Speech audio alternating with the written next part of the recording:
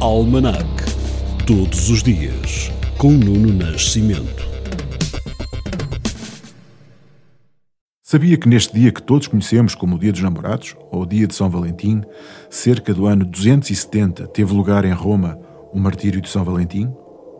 1700 anos depois, em 14 de fevereiro de 1979, guerrilheiros iranianos atacaram a embaixada norte-americana em Teherão. Mais tarde, 1984, e em Portugal, foi aprovado o texto final da primeira lei sobre a despenalização do aborto na Assembleia da República. Nesse dia 14 de fevereiro, a lei teve os votos favoráveis do PS, PCP, o EDS e MDP. Já neste século, em 2003, foi anunciado a 14 de fevereiro o abate da ovelha Dolly. Uma doença congénita torna impossível a sobrevivência do primeiro mamífero clonado.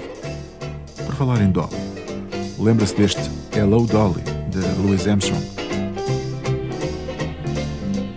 Hello, Dolly, this is Louis. Dolly, it's so nice to have you back where you belong. You lookin' swell, Dolly, I can tell, Dolly. You still growing, you still growing, you still going strong. I feel the room swaying, but the band's playing one of our old favorite songs from way back when. So take a rap, fellas, find her an empty lap, fellas. Dolly, never go away again.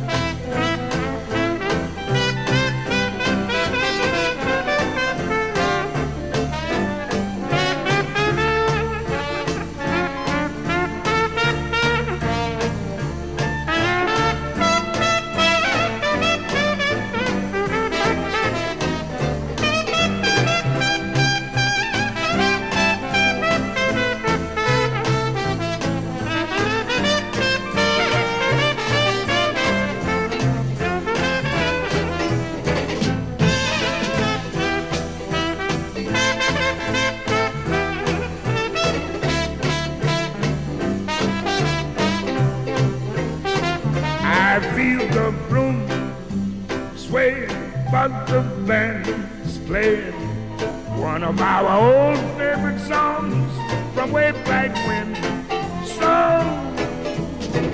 golly gee, fellas, have a little faith in me, fellas. Golly, never go away, promise you never go away.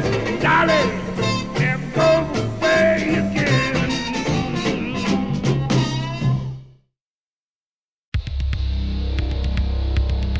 Almanac. Todos os dias, com Nuno Nascimento.